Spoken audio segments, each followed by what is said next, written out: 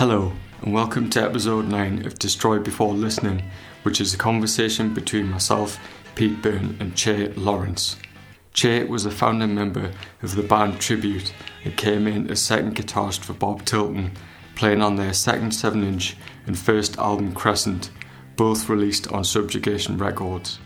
He stayed with the band for around 5 years and left before their second album was released in 1999 on Southern Records.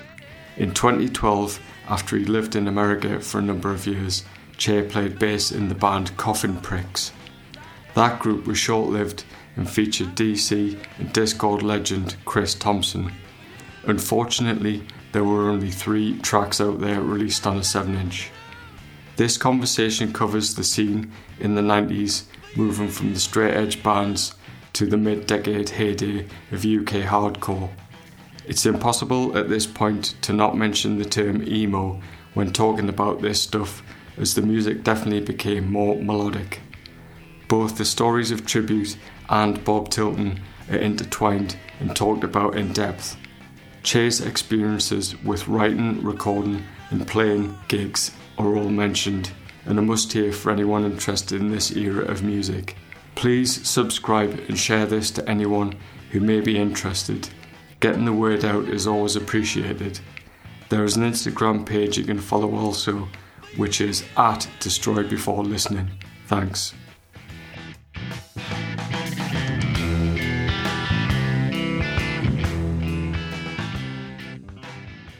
You grew up in like a really small village in Lincolnshire. Just, how you came into music or contact with music or early experiences with that in a small community or a small area? Well, let me think.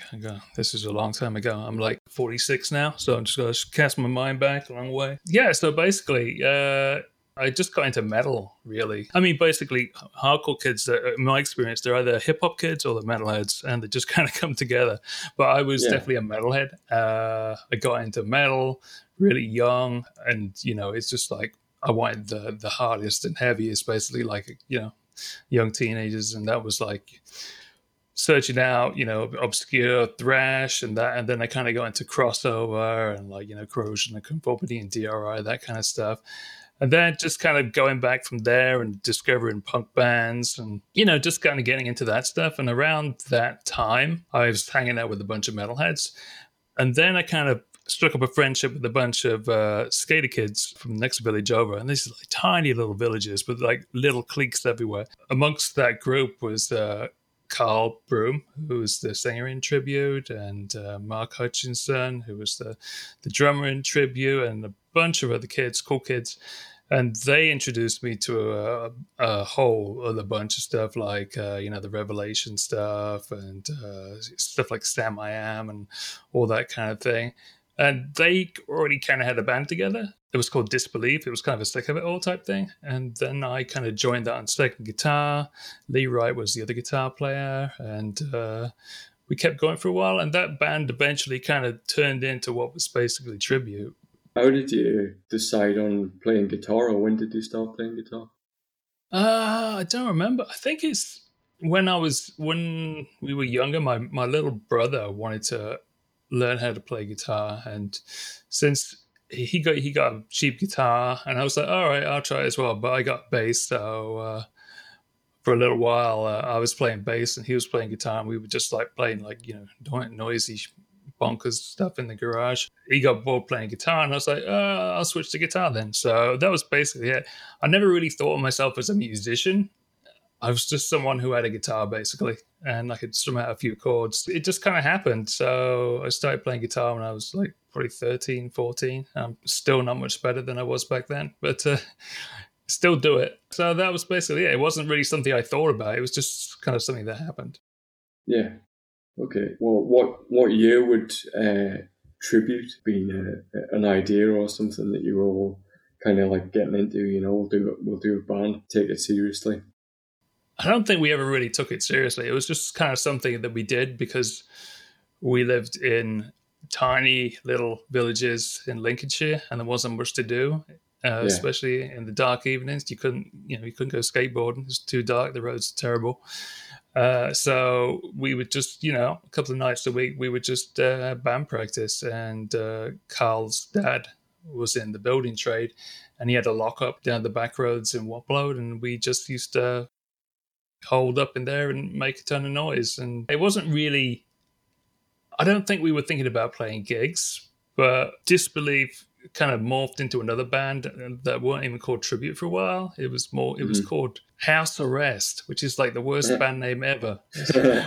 I think we wanted to be Citizens Arrest. At the time, we were listening to like Citizens Arrest and Life's Blood and Born Against and Hell No and all that kind of stuff. We wanted to get a bit more, that kind of sound in.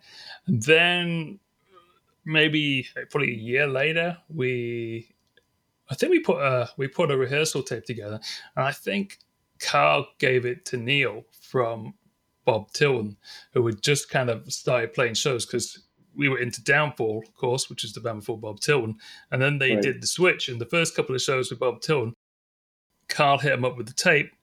Neil liked the tape, and he put us on at the Narrowboat in Nottingham, I think, and that would have been around 94, I think. Okay. 93, 94, I don't know. There's some tapes kicking around the internet of those shows. It was like really noisy and metallic back then, really, really distorted, a lot different from what Tribute was. And then at some point in time, I think Bob Tilton wanted to add a second guitar player, and Neil asked me to join. So they kind of it just kind of happened organically. It wasn't really like we had a big plan. It just, it was just being friendly. That contact, I guess you traded music, tapes and stuff. I guess you got into some new music, some new bands, or like Moss Icon really, or Heroin, or the kind of stuff, the American stuff, early 90s. Oh yeah, I mean, it was totally all about what was coming out of America at the time. Like I said, because when I first joined their band Disbelief, it was like Sick of It All, and then we started getting into like, Born Against and Hell No and Life's Blood and that kind of thing. We were like, no, we're doing that now. And then a few years later, when we heard, I remember we went to a show in Nottingham, and Simon from Tilton was doing his distro at the time. And I remember buying, I think it was the Indian Summer Current split. And I remember we got that home and we were like, bloody hell, this is it. And I think overnight it was like we started moving towards that kind of sound, and Moss Icon especially that. But we didn't find out about Moss Icon because there was no internet back then until a little while after we found out about Indian Summer and Current, which were two bands that came after Moss Icon in the States. It was just like we were sponges at the time, and we were just kind of soaking up as much as we could. So you were just kind of wanting to really emulate whatever you were all kind of vibing at the time, or getting into. That was pretty much it. I don't know if we were like, we were like, oh, we got to copy what they're doing because this is the new cool thing. It was just like, we really like this music and we really want to be, doing this kind of thing. We were just like really enthusiastic kids, and we were like, this is really cool. And I think, a lot of that stuff still holds up today because it's like, it's really unique, especially after, if you've just been listening to, really noisy, distorted punk for the longest time. And then this stuff comes out of left field and it's like, what the fuck? It just kind of shook things up for us. We were just kind of like, yeah, this is really new and interesting. We want to be a part of it. Yeah. Contemporaries wise, who are the bands? Because it's kind of limited, I suppose, because you've got Bob Tilton and like Schema and Man Ray as well. They came along a little bit later. There was initially there was Bob Tilton, and we were like 40 miles down the road from Nottingham. So not only were we into Bob Tilton, we every other Saturday we would drive up to Nottingham to go to the record shops there, and they had the best record shops within spitting distance from where we were. So we used to go there. And Simon from Bob Tilton used to work at Selectors. So, you go in there and say, hello, what's up, what's good? So there was that relationship there as well. Also, from up north, there was Dead Wrong. They were doing something really cool and unique, we thought. So we were really into Dead Wrong. But at the time, it was just those two bands really, and then it started to grow. Man Ray grew out of a band called Crossfire in Leicester. They were a straight edge band, and they just kind of stopped, and then they started doing Man Ray. I can't remember the lineup. Glenn, the singer, was the same. I can't remember the other guys in the band. I think Phil from Schema was in the band. Schema also came out of another band who I've forgotten the name of now. I'm sorry. But I think if I remember rightly, they were kind of like a Sam I Am type band. Okay. Remember I saw them a few times. Really, really young lads, and also they were like, when they got into the whole what was happening in the emo scene. Sorry, emo scene.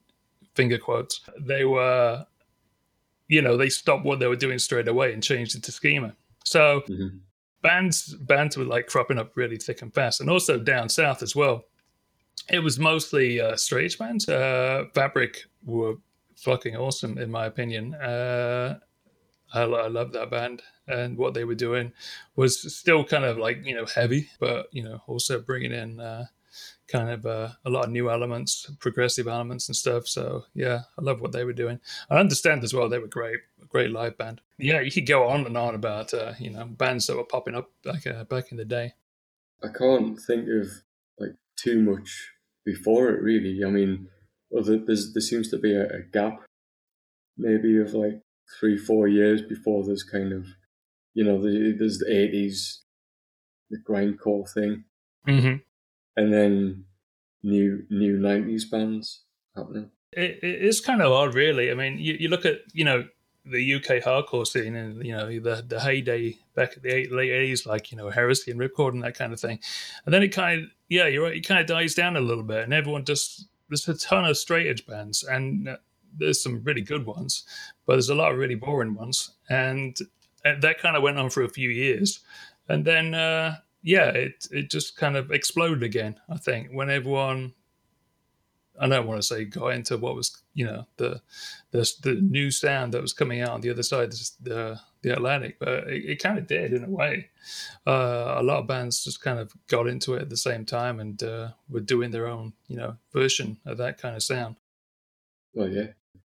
When did you decide to record a demo, or like where you would record a demo and how you would get it out there, distribute it? I don't think it was actually a real demo. I think it was more of like a rehearsal tape that we used. It was on a boombox, probably in Carl's dad's lockup. So it wasn't really high quality, and I don't think it's like on Discogs or anything like that, because I don't think we ever sold it. I think we just kind of gave it to people to say like, hey, okay, we're a band, put us on maybe. And that's kind of how we got the name out and about, really.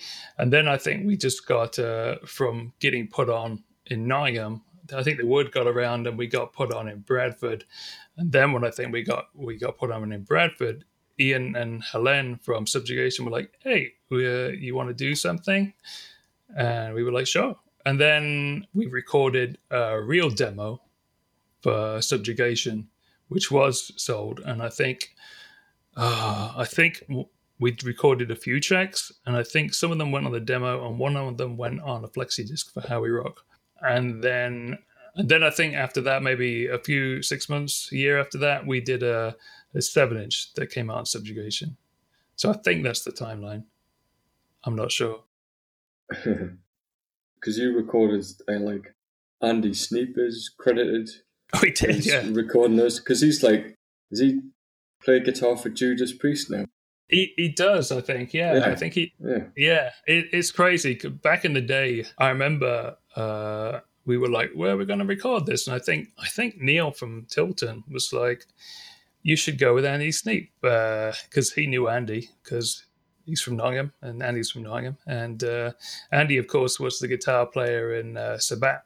The English Sabat, not the Japanese Sabat, and they did a few albums for Noise, and they were pretty good. I liked Sabat, so yeah, we were like, sure, we'll give it a go. And his studio at the time was like in a little lockup on the outskirts of Nottingham. It was a tiny little place. We recorded that first. Sorry, is that Backstage? Yeah, I think so. I think that's what he was called. Right. I don't remember though. I honestly don't remember. But I do remember it was just like a little lockup, and we were just kind of sitting outside and on the gravel drive talking about stuff, and the control room was like tiny, and then the live room was just like a little concrete bunker. Yeah. But yeah, it was cool because back then he didn't have a name for himself as a producer at all. He was just like recording us all day for like 150 quid or something, and now he's like a super metal producer. He's like done all this cool stuff, and really invented the modern metal guitar sound with sticking a tube screamer in front of a PV and all that. So yeah, I mean he's done some great stuff. Back then he was no one, and he told me that my guitar sound sucked, which I found really offensive at the time. But he was completely right. It did. It was awful. Yeah. Was that a 8-track studio? Was it his gear or something? I think it was. I think what happened is after Sabat, I might be wrong here, but I think after that finished, he was like, "I'm gonna learn about producing," and he went to school for producing, and this setup he had was the first thing he did. I think he was probably recording in practice spaces in Nottingham, but he had like a 16-track desk, I think, and I remember he was recording to ADATs. So it was a little digital setup that was pretty standard for back in those days. Oh, very cool. So is this where you recorded like subsequent tribute recordings then, or like the 7-inch? No, I think we did that. We did the first demo there, and then I think we came back again for the 7-inch on Subjugation, and then for the last single we went to a place that was actually local to us that we'd never heard of before. That I've forgotten the name of. It was near Wisbech. That I actually liked a lot better. Yeah, we were actually planning on doing a 10-inch or an album or something with Tribute, and Tribute just kind of fizzled out before that happened. But we were going to go back to that studio. All right, this would be I think that's my favourite Tribute song. It's the last. It's on the split 7-inch with Beacon, the thing that Spread put out. Yeah, I think that was I think we did that song and the last 7-inch at the same time, but don't quote me on that. But I think we did. Yeah, it was. The sound was getting a bit different, and the songs were getting longer. We had a bunch of stuff that we didn't end up recording because Tribute just kind of fizzled out because I had moved down south. Carl had moved down south. The band just kind of went its separate ways, which is kind of the same thing that happened with Tilton, really. But yeah, it's just one of those sad things that a lot of songs just went down the drain because we just didn't record them. Yeah, it was like it kind of reminded us more of a Split Lip or something, or like that kind of like more melodic hardcore. It's at the time, I suppose, when it came out, because it probably came out a bit after you'd recorded it anyway, I'd imagine. Yeah, at the time, I think we were definitely kind of into that kind of like Split Lip Chamberlain type sound, and making, and not doing so much of the quiet bit, loud bit thing, just kind of trying to be a bit more straight ahead rock. So yeah, I think there was definitely that, and it was definitely a conscious effort to make it different from Bob Tilton, because at that time I was in two bands. I was in Bob Tilton and Tribute, and I wanted them to be very distinct, not doing the same thing. So people say, "Oh, all this stuff sounds the same." No, but so yeah, it was definitely moving in a different direction. Yeah. So you're doing Tribute, and at what point do you join Bob Tilton, or what year is the sort of transition? I think it's a weird story as well. Okay, go ahead. not that weird. It just seems weird to me looking back. The funny thing is, so we got a gig. Like I said, Carl gave Neil, I think, the demo tape, and he put us on supporting someone at the Narrowboat in Lincoln, and it went really well. And then I think a little while after that, we went to see Quicksand in Nottingham, and it was a really weird show, and they weren't playing upstairs at the Rock City in Nottingham. They were playing the bar at Rock City in Nottingham, which is a much smaller place. And not only were they playing the bar at Rock City in Nottingham, they were supporting an AC/DC covers band at the bar at Rock City. So it was a really weird gig. We were watching Quicksand. They were fantastic. Afterwards, this AC/DC cover band comes on. I remember Neil and Carl were gabbing. They both come over to me. They're like, "Hey, do you want to play second guitar in Tilton?" And at that stage, I've only seen Tilton like a couple of times because they haven't played out that much. And I was like, yeah, just kind of freaking out because I thought Tilton were the shit at the time. So I went down there for a couple of practices, and this was the time in my life where, I'd just, done my A-levels. I ended up going to university for like 3 weeks and telling Tilton, sorry, I'm going to go to university, So, and I come back and I'm living with my folks, feeling a bit sorry for myself because, I'm feeling like a bit of an idiot. And I remember I didn't call like Neil to say I'm back or anything. I was just like sitting there feeling miserable. And Tilton were playing a gig, so me and Carl we went to go see Tilton. And I remember Neil saying, "What are you doing here?" And I'm like, "Well, I dropped out of university." And Neil was like, "You didn't call or anything?" I was like, "Well, I was a bit embarrassed." And he's like, "Get back in the band, you idiot!" So, and I think during this time they'd actually recorded the first 7-inch. I think. So I wasn't on the first 7-inch because I was being an idiot. But then from that point on, I was back in the band, and this would have been about 95, I think. And so from that point, I was in the band through till about 99, I think. It was about 5 years. I only left the band because I really went to university at that stage. I got into St. Martin's in London. So I moved down there, and just traveling back and forth to get a band practice has become untenable. So that's the reason I dropped out. Yeah, because you wouldn't all be like Nottingham based at that point, would you? For a little while, I was in Lincoln, not Holbeach. Which made it a little bit easier, I think, because Lincoln's a little closer to Nottingham. Maybe not, I don't remember. But everyone in Tilton at least was starting to spread out. Mark had gone to university and he was in Leeds. The rest of the guys are in Nottingham. I was moving around all over the place. So it was just kind of hard to get together. Eventually, I was like, nah, this isn't really working anymore. I gotta go.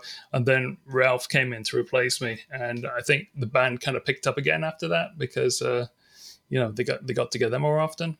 And then the second album came out. Yeah, that was a while there. Like it's 97, 98. We had a lot of songs for the second album, but they just weren't getting recorded because we couldn't finish it off.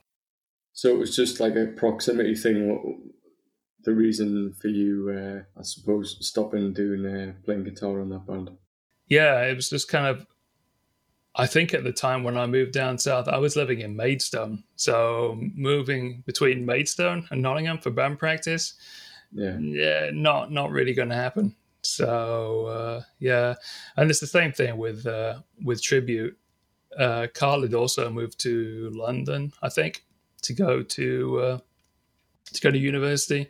So it's just, for both of those bands, it was just, getting everyone in the same location just to do what the bands are supposed to do. It's just become so difficult. The band stopped being bands.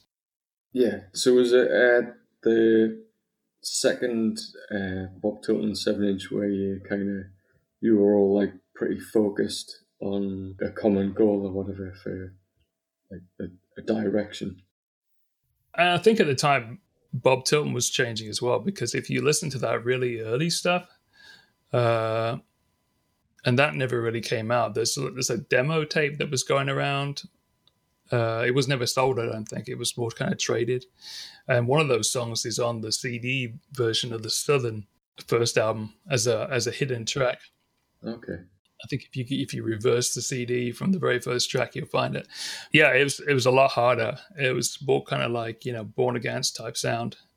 when Tilton first started, and it just kind of softened up as things went by. The first 7-inch is still quite hard, but the second 7-inch is a lot quieter, I think, and more melodic. I can't remember where. I think we recorded that. I've forgotten the name of the place. It's totally gone. Anyway, I'm sure it's on the internet. I know there's backstage. That's why I mentioned it before. That's a credit on. Well, that might be that 7-inch. That might be. Yeah, no, I don't. I think it's the same guy. It was like a Western Supermare or something like that. Oh, right, okay. Is that White House? Yeah, I think so. Yeah. The place that's where a lot of bands recorded there, wasn't it? Yeah, we went there because a lot of UK bands were going in there. Like, I think Jail Cell Recipes and God knows who else went there. But it was a really popular place. Yeah, so we went there. We went there for a weekend to record that 7-inch, and then I don't think anyone was too happy with it. So I think after that, everything was recorded by Mark Sims, the bass player, on a variety of borrowed and and manufactured equipment. Yeah. Did the band record the album then? Yeah. The first album, Crescent, was entirely recorded by Mark, and most of it was recorded in an abandoned house. I think there was this house that was like an ex-rental. I just remember. All I remember is sitting in a freezing cold abandoned house, and we were recording the guitar parts. It was a very, very strange experience. Was this? So this was in Leeds? No, this was in Nottingham. This is in Nottingham, right? Okay. Yeah. So we recorded that. We knocked it out pretty quickly because we were in this house, and I don't know if we were supposed to be there or not. Mm-hmm. So I remember that much. I remember when we knocked it out pretty quickly, and I'm just trying to think of anything else about that. I really don't remember much of recording that for some reason, which is kind of odd because it's probably the longest thing we recorded up until that stage. Yeah. What was the equipment you recorded it on? I think there was like a Tascam 8-track that we'd borrowed from someone, and a variety of mics that we'd borrowed, and some cheap mixing desk. I don't remember. I would say reach out to Mark if you want the particulars. I'm sure he'll be happy to tell you. Yeah. But I don't remember much about it other than sitting in a cold, empty house. We're just kind of sitting in there with our woolly hats on and just try and knock it out as quickly as possible. How easily did those songs come together when you were like practicing them or working out parts and things like that? Because it's quite it's quite dynamic. It's like intricate as well, and like the sort of stuff you were listening to or whatever, or the influences. Most of the Bob Tilton stuff back then was coming from Neil. I would come to band practice, and he was like the guy coming up with like 99% of the music. So he would come up with a riff and start playing it, and we would just kind of jam along with it. And most of the time he would say, Jay, I want you to play this over it. Sometimes he wouldn't, and I'd make up my own stuff. But really, it was mostly just, coming directly from Neil. And Simon would have like a notebook that was like full of lyrics that he'd been working on, and he would find something that would kind of come together. So I remember back in the day when we first got together as a 5-piece, everything was coming together really quickly. It was just kind of, a lot of music was coming out. I think towards the end of the band, we kind of maybe got a bit of a creative block, but that was probably due to the fact that we just had a hard time getting into the same room as one another on a regular basis. Yeah. Was there... The Peel session is 1995 as well, isn't it? So what were your experiences with that? There was this weird period just after the second 7-inch came out, which you probably read about, where the Enemy took it and made it single of the week. And that was really bizarre because none of us were reading the Enemy at the time. I mean, back in the day, there was there used to be 3 weekly, music newspapers in the UK. There was Melody Maker, and what was the other one? Sounds and Enemy. And on that list, the Enemy was my least favorite. And so when they were made as single of the week. I was like, what the hell? Who is this? And it turns out it's this young lady called Angela, I think was the reporter's name. She was a nice young lady, and she'd heard it, and she was really genuinely enthusiastic about us. So I mean, she came down to an all dayer at the 1 in 12 in Bradford just to see us. I think we told her we were playing this all dayer at the 1 in 12 just to see how interested she was, and she actually came all the way up to Bradford for this all dayer at the 1 in 12, which is like outside of her comfort zone. So we were kind of impressed by that. She was like, oh, so this isn't just BS. She genuinely is interested. So that was an interesting experience. So I think on the back of that, the Peel session just kind of happened. Peel, I think, had played us before that happened, but he'd also played us after. So, I mean, whenever I heard that, John Peel had played us, I was like over the moon. And getting asked to do a Peel session was like crazy because, I grew up listening to Peel, and, my record collection was full of those, Strange Fruit 12 inches with the, the Peel sessions and whatnot from various different bands. So it's like for that to happen, it was like, whoa, cool. And I still remember going down to Maida Vale to the studio and just feeling absolutely petrified. This huge sound room, and I remember the day Neil and I were having such a hard time tuning our matching SGs that we just couldn't get them in tune, and we were just like, "Fuck, we're doing a Peel session. We just can't tune our guitars." It was great. Totally surreal. We had to be there at the crack of dawn, and it's a really, really big building. You walk through corridors and corridors and go past these big auditoriums where, for like recording orchestras and whatnot. I think we were there on a Sunday, and it was dead quiet. We were like a huge building. We were the only people in it, and there was like an engineer and his assistant, and they just said, "Set up," and we set up in the corner of this huge room. And they put some baffles up, and we just belted everything out live. And that was it. We just cranked the songs out, and then they mixed the songs, and then they told us to get out, and then it was on the radio. It was a really surreal experience. Yeah, that's cool. With regard to like the gigs you're playing, or how much by way of touring or playing gigs, because you're in it's a pretty good position, isn't it? Nottingham for playing like south, really, anywhere from like London up to Manchester, I know for sure, because we were right there on the M1. We played most places within reason. I remember we went up to Scotland a couple of times, South Coast a couple of times, but really if we could keep it to the Midlands, the more the better. I remember we all, because we all had jobs and whatnot, so we would get back and then just drive to wherever we needed to be and get up the next morning and go to the job. I remember coming back home a few times and getting home from like some distant gig at 4 a.m. in the morning, and then getting up at like 5 because I was a postman at the time, and I had to. So it was kind of strenuous, but. We played pretty much everywhere except, if it was getting too far afield. We didn't tour that much. I think we did a little tour with Fabric once, just kind of a jaunt around the country. I remember doing that. That was fun.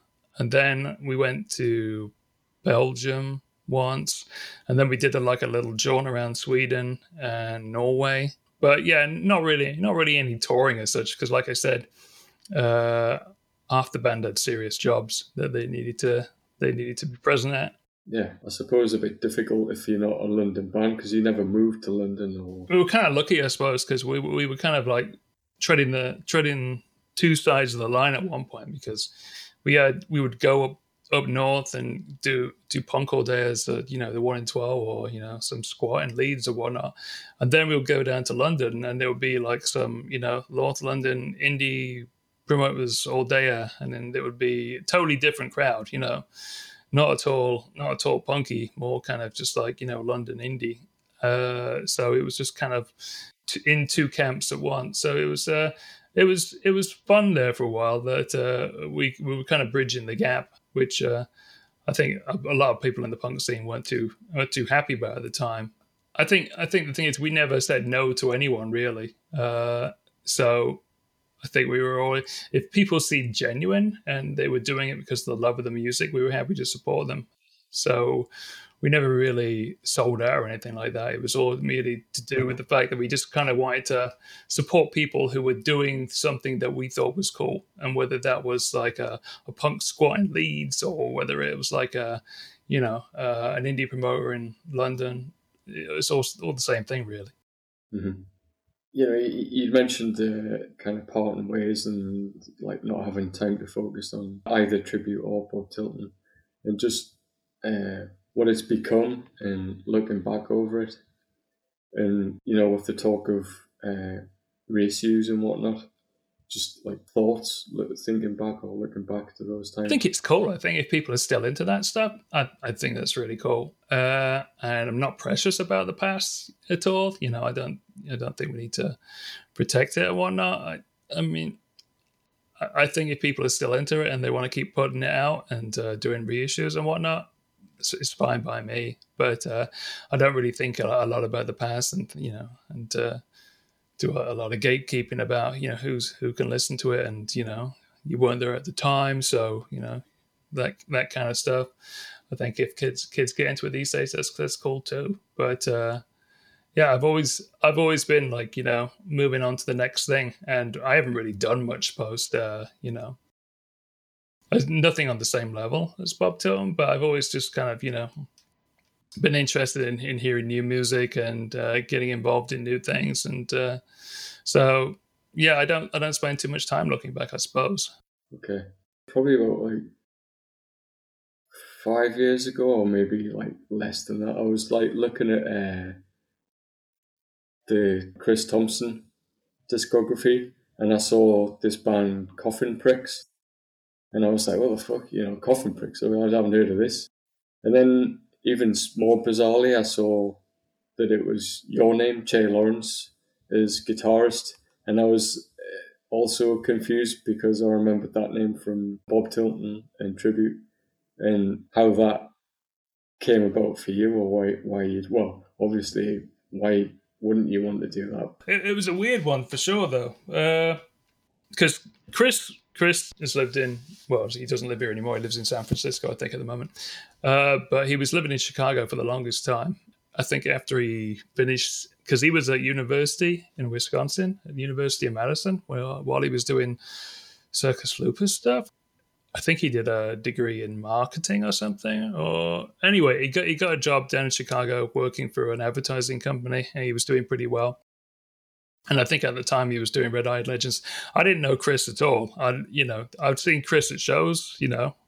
I'd gone to see Chris bands back in the day. I always liked his vocals, but I'd never met him. I didn't know him at all. My friend Jeff, who folks might know, he's drummer, singer. He was in Ottawa, I think most famously, but he's been in a shit ton of other bands. Jeff's a lovely guy. We were in a band together briefly before the Coffin Pricks, and we were just having lineup issues. We had a bunch of songs, but we just couldn't get like the rest of the band together, and in the end we just gave up. And Ryan, who was the guitar player in Coffin Pricks, who was trying to get Coffin Pricks started, he was looking for a drummer. He asked Jeff. They were looking for a bass player. Jeff says, I know a guy. He mentions my name. And that just kind of came together like that. They went through a couple of different bass players. And eventually they asked me, and I kind of stuck. But it just kind of came out of the blue, really. They asked Jeff out of the blue, and then by extension of Jeff, they asked me. So it just kind of happened, and all of a sudden I was in a band again. But that was another band that we had a ton of songs with Coffin Pricks, and the only thing that's out there is 1 7-inch. We had an album's worth of stuff we could have recorded, but it just kind of fell apart. It's one of those bands that just kind of fell apart really quickly, and a little bit acrimoniously. But it was fun while it lasted. Coffin Pricks was totally Ryan. Ryan, the guitar player, Ryan Weinstein, great guitar player, nice guy. It was all him. He wrote all the music for that band. So there wasn't me at all. I can't claim any credit. He was like, here's a riff, play bass, bam, there we go. So I mean, I never really played I mean, I'd always played bass on the side, but I never really played bass in a band. So, but yeah, no, it was fun. It was kind of, honestly, I liked it because I didn't have to write anything. When you're in a band, sometimes you go to band practice and the band all looks at you and like, you got any riffs? And you're like, no. So, in Coffin Pricks, that never happened because, so I was definitely more of the sideman, even more of a sideman than I was in, in Bob Tilton, where Neil wrote most of the stuff. And in Coffin Pricks, it was totally all Ryan. Yeah. Is that the sort of your role that you just kind of accepted, really, that you were a guy who was going to play guitar? Honestly, I don't care. I mean, I think, the band that I had the most input in was probably Tribute. I was like writing, I think I was probably writing about 89% of the music in Tribute. And then Tilton, it was mostly Neil with some contributions from me, and like, Coffin Pricks later, totally Ryan. And I'm fine with it either way, because like I said, I never really felt myself as a musician. So I don't really have any kind of wounded ego about, not being able to express myself, because it's just, I'm just a guy with a guitar. I can turn up and I can play what you want me to play, or I can play my own stuff. I don't care, whatever. So it's just like, I'm just happy to be there, honestly. It's just like going to a space with a bunch of friends, drinking a beer or two, hanging out, shooting the shit. That's I probably enjoy that more than, anything else about being in a band. I've never really had any kind of dreams to, get signed to a major or, go on some massive tour or, put out a ton of records. It's more about just kind of hanging out for me, I guess.